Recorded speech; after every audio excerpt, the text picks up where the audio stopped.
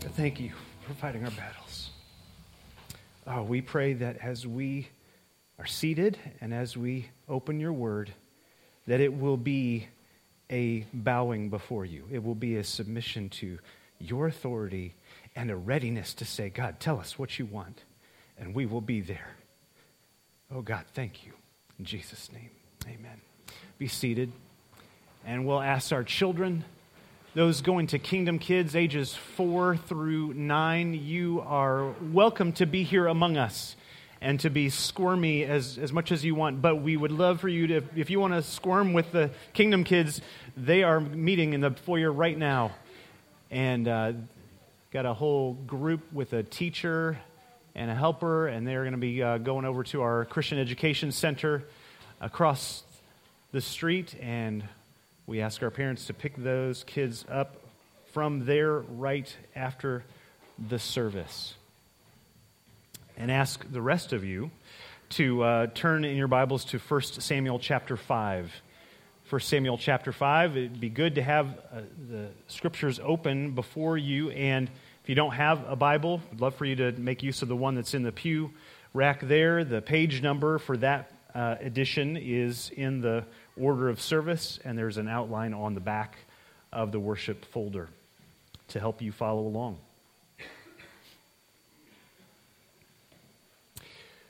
When Queen Elizabeth II died last fall, there were many memories shared by many people. One particular story from one of her bodyguards named Dick Griffin stood out to me. He was accompanying her on a hike, a walk, near Balmoral, the royal castle in Scotland. And they were out walking, and they ran into a couple of American tourists. And it was clear right away, those Americans did not recognize her as the Queen. So they did know that the royal residence was not far away, so they asked this, sweet old lady, if she had ever met the Queen. And without missing a beat, she said, I haven't, but Dick here meets her regularly. Oh, really? And now all their attention is on this guy. And well, what is she like? And playfully he said, well, she can be very cantankerous at times, but she's got a lovely sense of humor. So now they're moving to his side and giving the camera to the Queen to take their picture with the bodyguard and asking her to take the photo. Then the bodyguard insisted, well, you really should get a picture with her too. So he takes a picture with them, and looking back on that, he said, I just wish I could have seen their faces when they're showing these photos to other people, and they're finding out they had actually met the Queen, and they didn't even know it. Our text today is a story of unrecognized majesty, but it is not a humorous anecdote. It is a tragedy, and we will see it is a horror. Because God himself is not majestic like our earthly sense of royalty. He is transcendent, he is holy, and he must be treated as such. The big question in our sermon today is this: what will you do in the presence of a holy God? What will you do in the presence of a holy God? In case you weren't with us last week, we saw in 1 Samuel chapter 4 how the nation of Israel had taken the Ark of the Covenant into battle against the Philistines, their arch rivals, their nemesis, really. And know this, God did not live in that box, we said, not that Ark of the Covenant, that golden chest. God did not live in there like some genie in a bottle, but he was present above that. There was something about signifying his presence with that ark. So when Israel lost the battle, stunningly, and the ark was captured, it was said in Israel, the glory has departed. The glory is gone. It was devastating. That's where we pick up our story, 1 Samuel chapter 5. Just read the first 5 verses of this chapter. When the Philistines captured the ark of God, they brought it from Ebenezer to Ashdod. Then the Philistines took the ark of God and brought it into the house of Dagon and set it up beside Dagon. And when the people of Ashdod rose early the next day, behold, Dagon had fallen face downward on the ground before the ark of the Lord. So they took Dagon and put him back in his place. But when they rose early on the next morning, behold, Dagon had fallen face downward on the ground before the ark of the Lord, and the head of Dagon and both his hands were lying cut off on the threshold. Only the trunk of Dagon was left to him.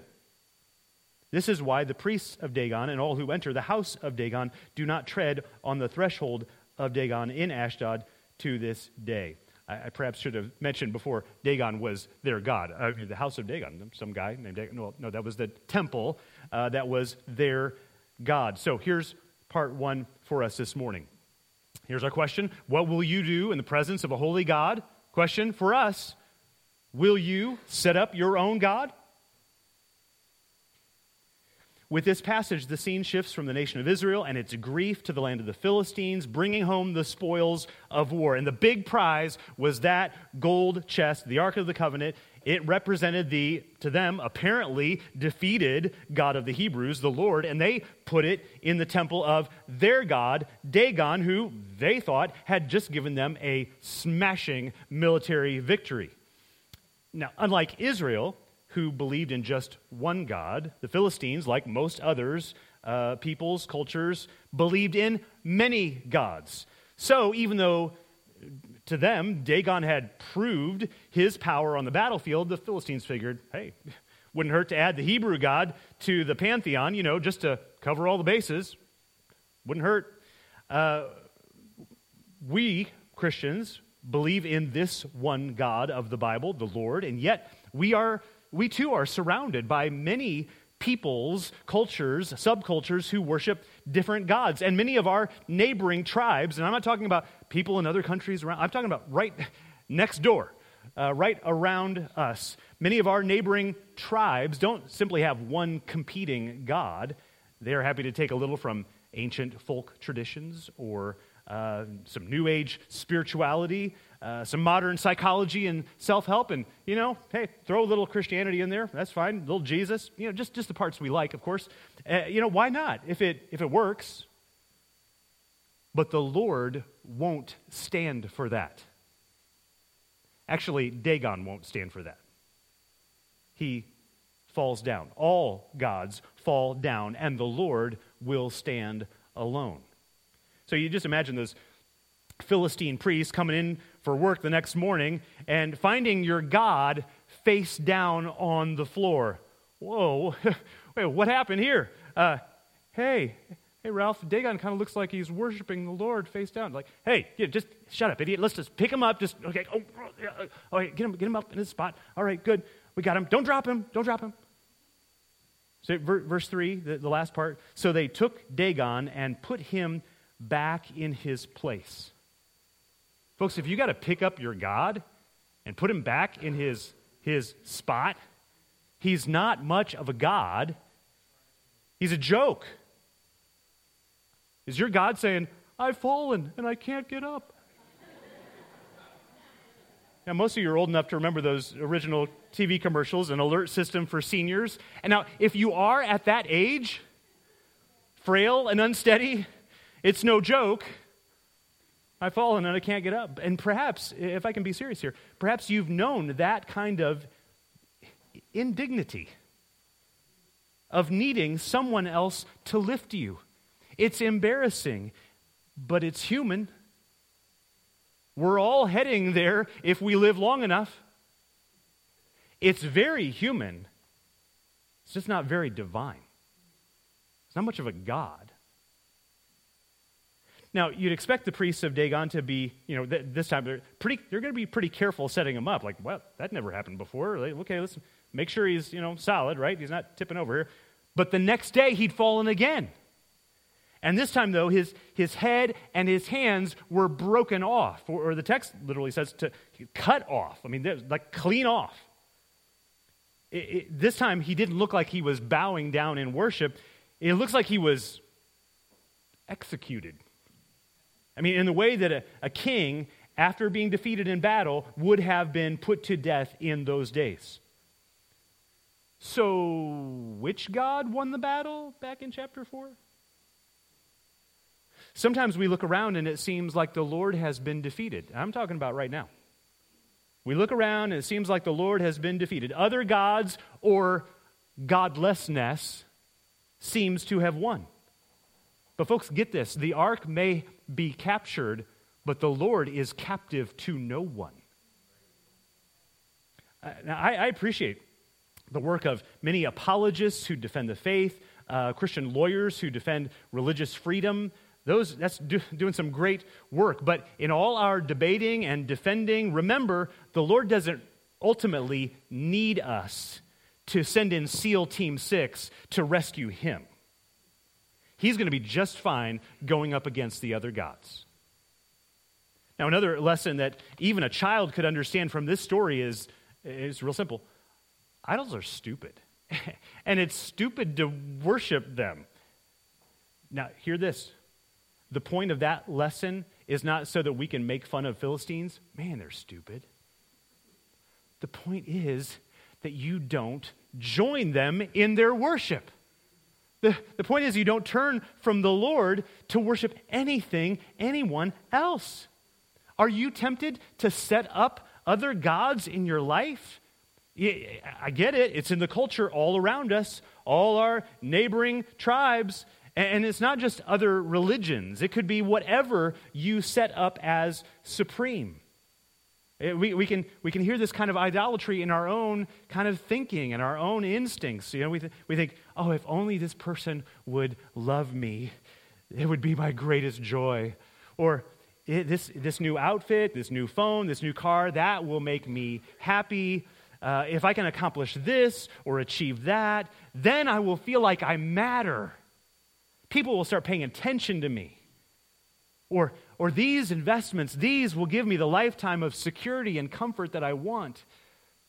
Folks, if whatever it is, if it gives you purpose and significance, if it gives you protection and satisfaction, yet demands everything from you, voila, that's your God. That's your God. And let me assure you, sooner or later, that God is going to fall on his face. Your health will fail. The economy will tank. Your awards will be eclipsed. Are you going to keep propping up that God? Going to keep gluing his head back on? Or will you abandon your false gods that do not love you, that cannot bless you for the one and only holy God? That's the word here. Let's get back to the text. Where we left off in verse 6. The hand of the Lord was very heavy against the people of Ashdod, one of the cities of Philistines. And he terrified and afflicted them with tumors, both Ashdod and its territory. And when the men of Ashdod saw how things were, they said, "The ark of the God of Israel must not remain with us, for his hand is hard against us and against Dagon our God." So they sent and gathered together all the lords of the Philistines and said, "What shall we do with the ark of the God of Israel?" They answered, "Let the ark of the God of Israel be brought around to Gath," another city. So they brought the ark of the God of Israel there. But after they had brought it around, the hand of the Lord was against the city, causing a very great panic, and he afflicted the men of the city, both young and old, so that tumors broke out on them. So they sent the ark of God to Ekron, another Philistine city. But as soon as the ark of God came to Ekron, the people of Ekron cried out, "They have brought around the ark of the God of Israel to kill us and our people." They sent therefore and gathered together all the lords of the Philistines and said, "Send away the ark of the God of Israel and let it return to its own place, that it may not kill us and our people." For there was a deathly panic throughout the whole city. The hand of God was very heavy there. The men who did not die were struck with tumors, and the cry of the city went up to heaven. We're still answering the question, what will you do in the presence of the holy God? The second part here. Will you send him away? Pretty understandable. let's think more about it. Verse 6 says, the hand of the Lord was heavy. Does that sound familiar? If you're here with us last week, we saw that word come up more than once in chapter 4, first describing Eli, the corrupt, compromised priest of Israel, who was heavy, fat. It also was the word described to say that the Lord was heavy as in weighty, as in not to be taken lightly, translated as glory. Here it describes the impact of God's judgment.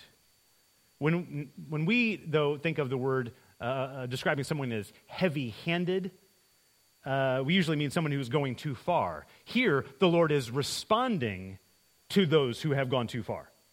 Thinking the Lord was their prisoner of war, thinking the Lord was a nice new sidekick for their God. The beginning of chapter 6 tells us the ark was in the Philistine land 7 months, so we shouldn't picture this as all kind of happening in one day. Over days, maybe weeks, people started noticing new pains, new lumps in their bodies. What's going on? And hearing more and more of their neighbors reporting the same. So verse 7 says, when the men of Ashdod saw how things were. So it's kind of like, wait a minute, what's going on? Putting the pieces together, the clues. Hey, wait a minute, you know when all this started? Yeah. It was when the ark of the Lord came among us. So verse 7, again, second part of verse 7, verse 7. And when the men of Ashdod saw how things were, they said, the ark of the God of Israel must not remain with us, for his hand is hard against us and against Dagon our God. So they sent and gathered all the lords of the Philistines and said, what shall we do with the ark of the God of Israel? They answered, let the ark of the God of Israel be brought around to Gath. 5 lords representing 5 major cities of Philistia come together. And I just wonder, did Ashdod speak up first? We nominate Gath to be the next city to get the ark. Someone else. I second. Okay, all in favor. 4 votes for Gath, 1 vote against. Gath. Was that how it happened? Or maybe Gath, home of the giant Goliath, who we'll meet in chapter 17. Maybe they were a little cocky, like, you bunch of wimps. Send that ark to us. I mean, we big boys can handle it. I don't know. But the same tumors and the same terror come to them. And the ark of God is now a hot potato. Like, I don't want it, you take it. No, don't over here, you take it. You guys. That's a funny story if you're Israel, but it was horrifying. A very great panic, a deathly panic. There's the way it's described here. You can understand if something like this is happening, the people are clamoring. There's a lot of accusation and anger and just make something happen, but get it out of here. And the end of verse 12, the end of the chapter, and the cry of the city went up to heaven. Now, that could be merely a way of describing the decibel level. Yeah. Or is it more than that? Were they cursing God? Were they begging for mercy? Maybe all of the above. The tragic irony is that they should have cried out to heaven in repentance. Oh, God, what have we done? Please forgive us for our sin against you. We're going to see this actually very clearly in chapter 7, which we'll get to next week, the issue of repentance. So that's not just me reading into this. What we have here, though, is people under God's heavy hand of judgment, and there's no surrender, there is no repentance, there is no turning to worship the Lord alone and forsaking Dagon. They didn't want to deal with their idolatry. They didn't want to deal with their sin. All they wanted to do was push God away. Now, that's a very understandable response to pain, a reflexive response. Just make it go away. Ow. Just make it go away. It hurts, pull back. Yes, it's reflex. But they knew that this was no ordinary illness. Do you understand that? They'd put the pieces together. We know this is the God of Israel that's behind all of this. They didn't want to deal with God, though. I wonder, though, if you have that same reflex, that same instinct. Suffering, pain, disappointment, loss. Just make it go away. Whatever it is, just make it go away. Somehow I'm going to have to suppress this, or I'm going to have to medicate it. I'm going to turn to alcohol or mindless entertainment or whatever it is that you choose to just kind of numb the pain. I understand that you want the pain to go away. I get it. But what if there's more that you need to deal with? You probably heard this before from C.S. Lewis, one of his many famous quotes. God whispers to us in our pleasures. He speaks in our consciences, but he shouts in our pains. Pain, he says, it is his megaphone to rouse a deaf world. He's not shouting at you, but your pain is there to get your attention. Are you listening? Or will you just push him away? Will you push him away, or will you deal with your sin, whatever it is that's putting you in opposition to God? That's the question. What will you do in the presence of a holy God? Will you just send him away, push him away? Chapter 6.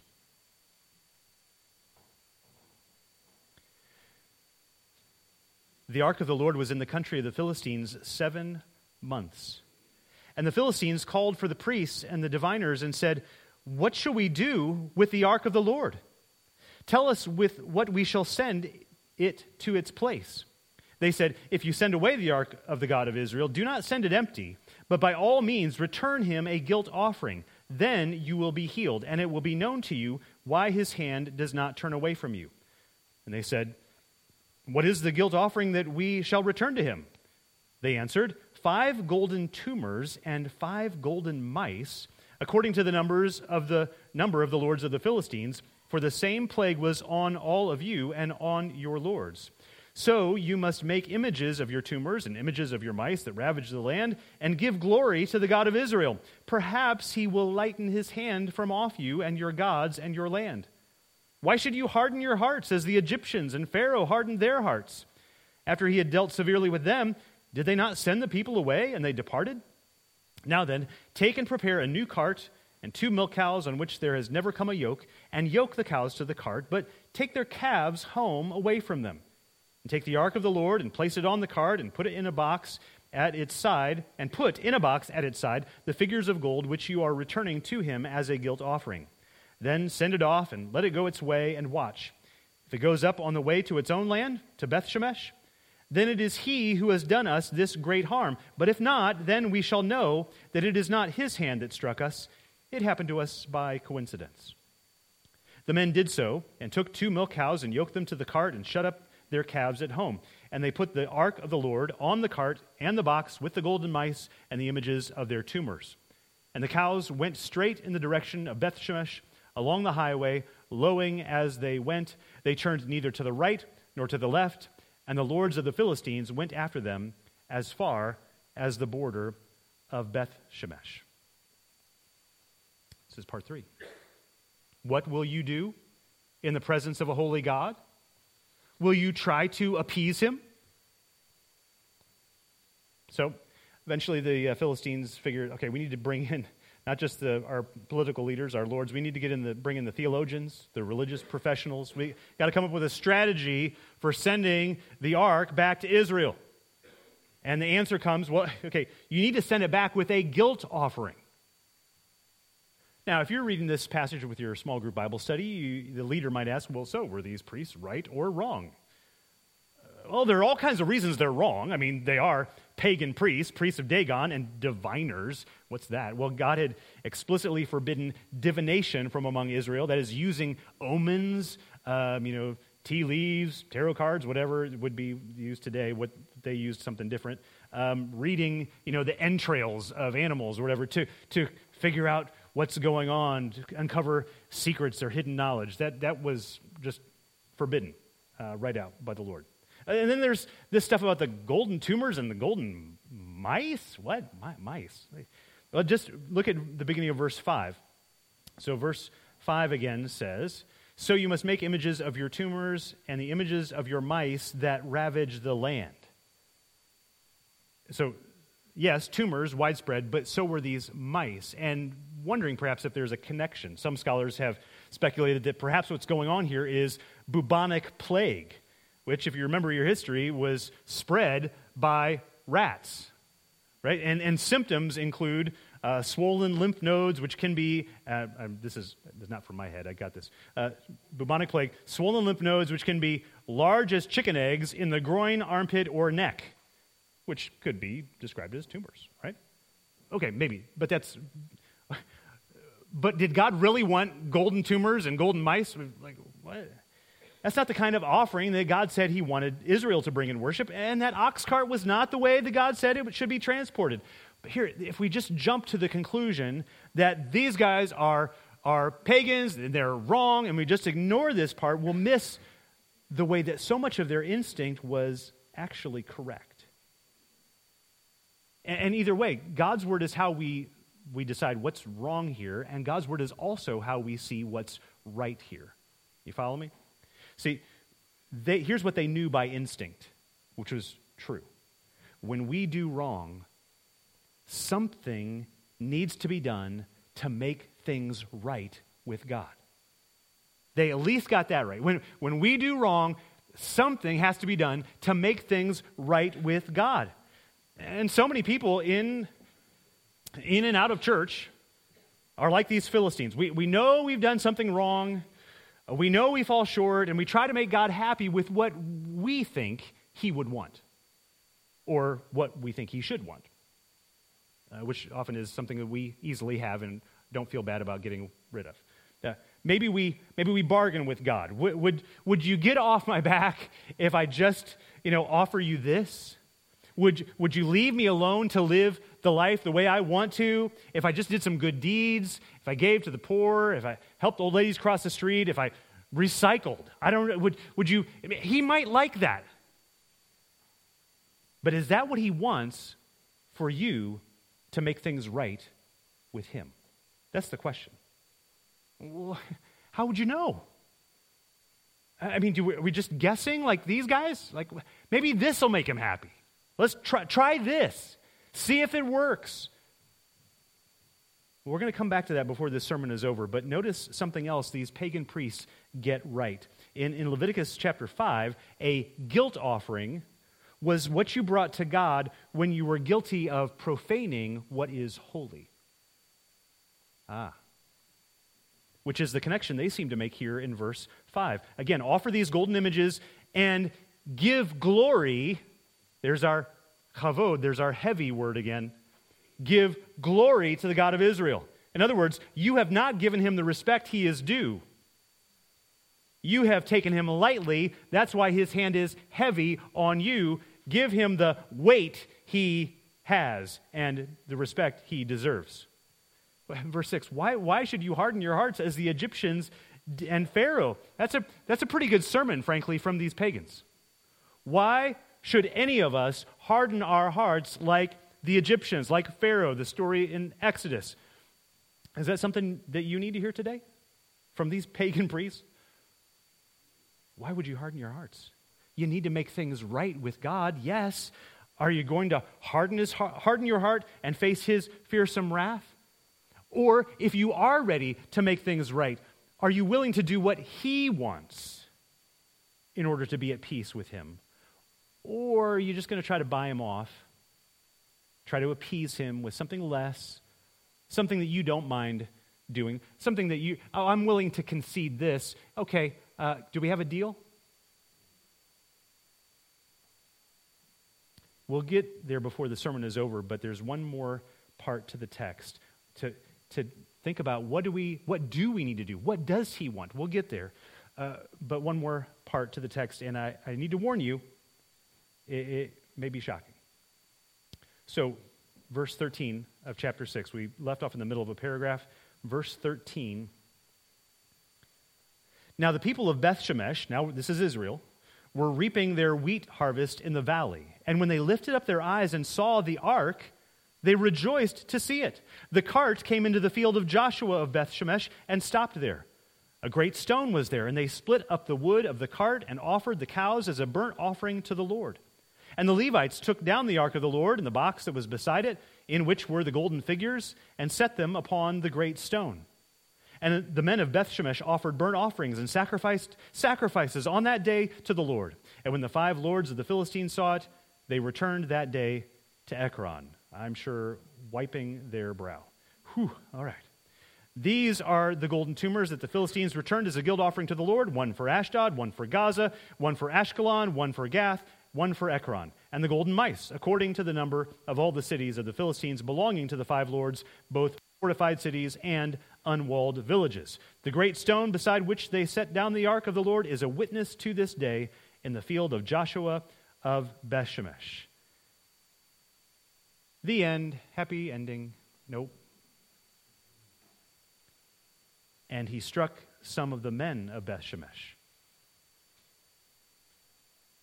He who? He, the Lord. And he struck some of the men of Beth-Shemesh because they looked upon the ark of the Lord. He struck 70 men of them, and the people mourned because the Lord had struck the people with a great blow.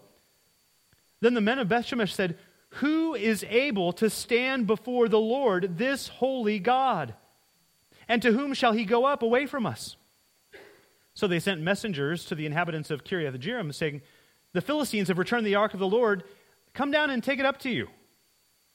And the men of Kiriath-Jearim came and took up the ark of the Lord and brought it to the house of Abinadab on the hill, and they consecrated his son Eleazar to have charge of the ark of the Lord.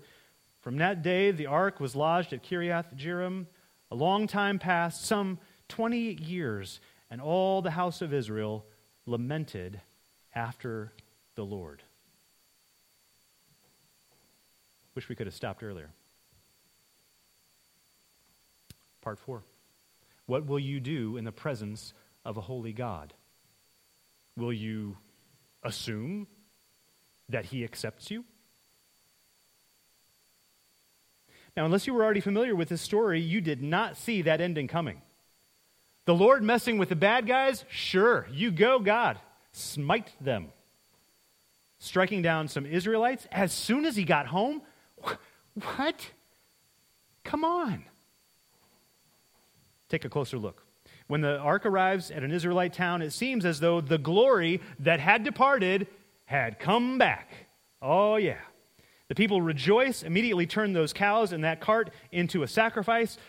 Some commentators will point out that the regulations for sacrifice in God's law said that only bulls should be offered, not cows, which pulled the cart. But the text doesn't say anything at that point about that being, problematic.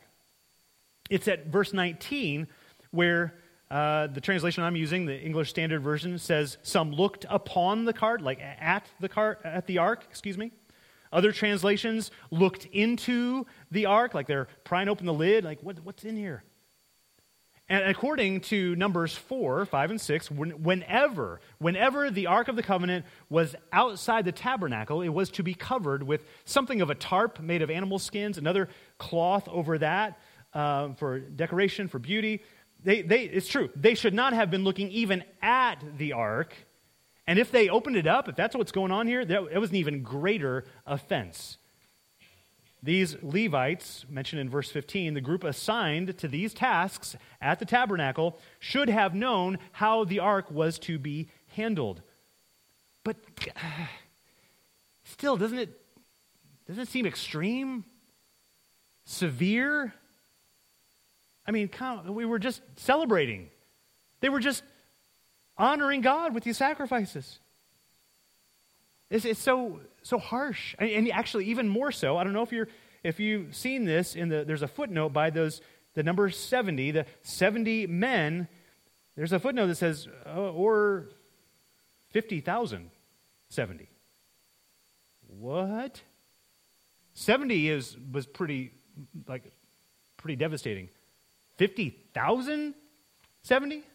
Now, here's just a little sidebar. If you're thinking at this point, like, wait a minute, that's a big difference. 70 or 50,070. Now, how are we supposed to believe the Bible if We don't know which one's right. Let me answer this quickly. If you want to talk more about it, I'd be happy to chat with you later, but just a few things. These kinds of issues in the text are very few. These kind of issues do not deal with major doctrines of our belief, and as you can see, nobody is hiding anything. It's right there in the footnote. It's telling you up front. Fair, all right? So these details are important, but don't lose the forest for the trees. What we have here in this story is, in a flash, Israel has gone from rejoicing to mourning. They have suffered as many or more losses than the Philistines, and if that larger number is the accurate one, 50,000 and 70, more Israelites have died from the Lord in this chapter than they died on the battlefield against the Philistines in chapter 4. And that's where we get this clinching statement in verse 20. Who is able to stand before the Lord, this holy God? Folks, nobody back then, we think, oh, our modern sensibilities, we're not comfortable with this. No, back then, they were stunned, they were shaken, their whole sense of, wait a minute, how are we supposed to live with this God? This is our God, this is our protector, this is the one who fights our battles. Who is able to stand before the Lord, this holy God? And to whom shall he go up away from us? That's the issue. That's the issue for this whole text we've looked at this morning. Who is able to stand before the Lord, this holy God? Who is able to be in his presence? And understand that the way that question is asked, it's not asked like a trivia question on a game show. Name someone who is able to stand before a holy God. I'm thinking. No, the question assumes the answer. Who is able to stand before this Lord, the holy God? No one. Not Dagon. He could not stand before this holy God. Not the lords of the Philistines. Not the Israelites. Not the Israelites who did not show him the proper respect. And we can say, oh, wow, it's just hard to swallow. I mean, why couldn't God be more like, I don't know, like Queen Elizabeth in that story with the hikers? I mean, she didn't have their heads chopped off because they didn't bow down before the queen. Why do we appreciate Elizabeth in that story? Why do we appreciate her for being down to earth, for being approachable? We appreciate it because even though she is royalty, she's acknowledging that she is human and at a very real level, just like us. That's not God. See, we have this weird thing with royalty. I don't know if you see this. We're all aware of it. You know, Americans, we don't have any royalty. We don't need a king, but fascinated. So many of us fascinated with royalty. You know, whether we dream of growing up and being little girls dream of being a princess, and it's in so many movies, and the dream of all the wealth and the regal splendor and the pomp and circumstance and the power and, well, it used to be authority. And, well, have you thought about that? It's the fact that those positions don't have the authority that they used to, that they feel just like cheap celebrities in many ways. Harry, Meghan. We've kind of sucked out the real authority from that royalty. They're just celebrities. And yes, they are just human. But that's not the kind of king that God is. That's not the kind of royalty he is. It is only right that we acknowledge a human queen as human, but we need to acknowledge the Lord as the holy God. This incident in this end of the story is not merely about mishandling the Ark of the Covenant, a minor violation of some obscure regulation. This is about whether we will honor God in the way that he deserves. It's right for us to want to see God, as it would be, as a tourist would want to meet the Queen. Oh, wouldn't it be great to meet God? Wouldn't it be great to know God, to see Him, to talk with God?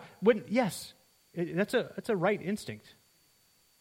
Like a commoner wanting to meet royalty, but not as a mere photo op. Not as I'm just imagining putting this on social media so all my friends can see that I met somebody important. That's not what meeting God is about. It's meeting God in such a way that being blown away by all that He is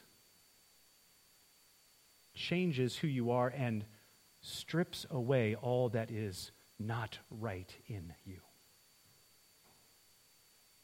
See, when you see God in His awesome majesty, in His untainted purity, you will either cower from His holiness or you will revel in it. You say, what? Okay. Cower, that we see that in the text. Cowering from His holiness. How could somebody revel in this holy God? Why would we want to revel in this dangerous glory? Because it's in the perfection of His wisdom and the perfection of His power, the perfection of His love, that He is the only one who is worthy of worship, worthy of bowing before, worthy of our devotion, of our service, of our love. Yes, you can love this God. Yes, love, because you will know love like no other when you acknowledge Him as being like no other. That's where it happens. See, God, He's not a celebrity. He is the Lord, the one and only holy God. So, here's how we close, the last part, briefly. What will you do in the presence of a holy God? The question is, will you draw near in the way He has given us? Will you draw near to Him in the way that He has given to us, the way that He's provided for us to be able to draw near to this holy God? So for this, we really have to go beyond 1 Samuel 5 and 6, because all we get here are ways not to approach this holy God. And there's plenty to learn from that. I hope you're learning things from these questions that challenge us, not all the things we shouldn't do. But okay, so what should we do? At this point, you expect Jesus to come into the sermon. I hope so, that's your expectation, and you're right. Of all the problems that are raised in the Bible, Jesus is the solution. He is our salvation. But let's be very clear. Before we just kind of put a bow on it with Jesus, God's holiness is not a problem to be solved. God's holiness is not a problem to be solved. Yes, Jesus makes the invisible God visible. We have seen His glory, says John 1, and no one was killed for looking at Him. No. But even then, Jesus was more than some people could handle. Think back to the story in Mark chapter 5. Jesus encounters a man who is controlled, that is oppressed by numerous demons, spiritual darkness, so that this man who is under this demonic influence is uncontrollable by anyone else. He's a menace to society. And Jesus, do you remember what happened after Jesus set him free, showing Jesus greater power over that darkness? What did the people do? People begged him to leave. Send him away from us. Only Jesus had the power and the authority to overcome their enemy. But the people weren't comfortable around holiness like that. My question is, do you want to be comfortable or do you want a Savior? Do you want your life as it is, or do you want to be saved, rescued? Folks, this is no time to be setting up your own God who cannot save you. It's because you can handle Dagon, you're comfortable with moving him around, but you're unsettled by the Lord, this holy God. Oh, you You don't want to send Jesus away. You don't want to push him off to someone else when he came to this world to save you. Don't try to appease this holy God with what you think he wants, the meager offerings that you are willing to give. In one sense, he doesn't want anything from you, because nothing from you and me, nothing I can give God is sufficient to make things right for all the wrongs that I have done. Same for you. But this is actually good news. The bad news that there's nothing, what could we do? What could we do to make his judgment pull away from us? What could we do? There's nothing you can do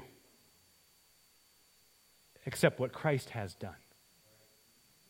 All he asks for you is faith in Christ, trusting in his perfect sacrifice, not our imperfect, insufficient ones. So don't assume that God accepts you because you are nice or religious, because, well, I'm not one of those Philistines. God's going to be okay with me, just sort of acting casual with him. Oh, no.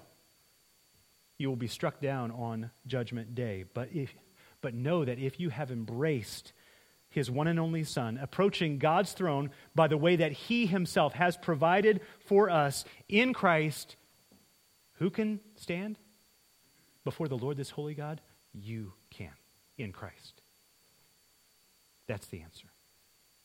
I pray that is you today, and if that's still an open question for you, we'd love to help you get clear on that and to know that you can stand before him one day without fear, only bowing before his royal majesty.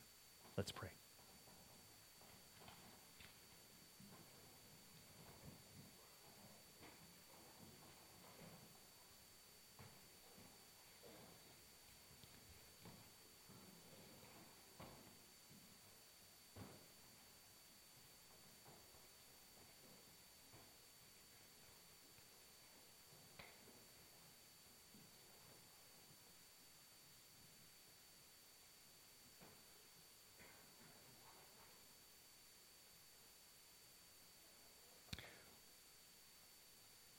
Father, I know that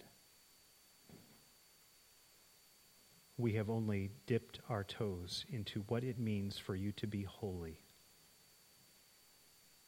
And I pray that all of our speaking and singing, all of our life together here this morning, and what we will go from here and do from this place would not be taking you lightly, but responding to the gravity that you are, the glory that you are. Lord, for anyone here today who is unsettled by some of the things in this passage, the violence, yes, the violence of this passage, I pray, God, that by a work of your Spirit, we would not push you away, but that understanding what is right before God, we would come and say, we need your mercy. We need your Son, our Savior. Oh, God, make us to be joyful in your presence because we have been forgiven and freed and welcomed into the family. Do this among us, we pray. In Jesus' name, amen.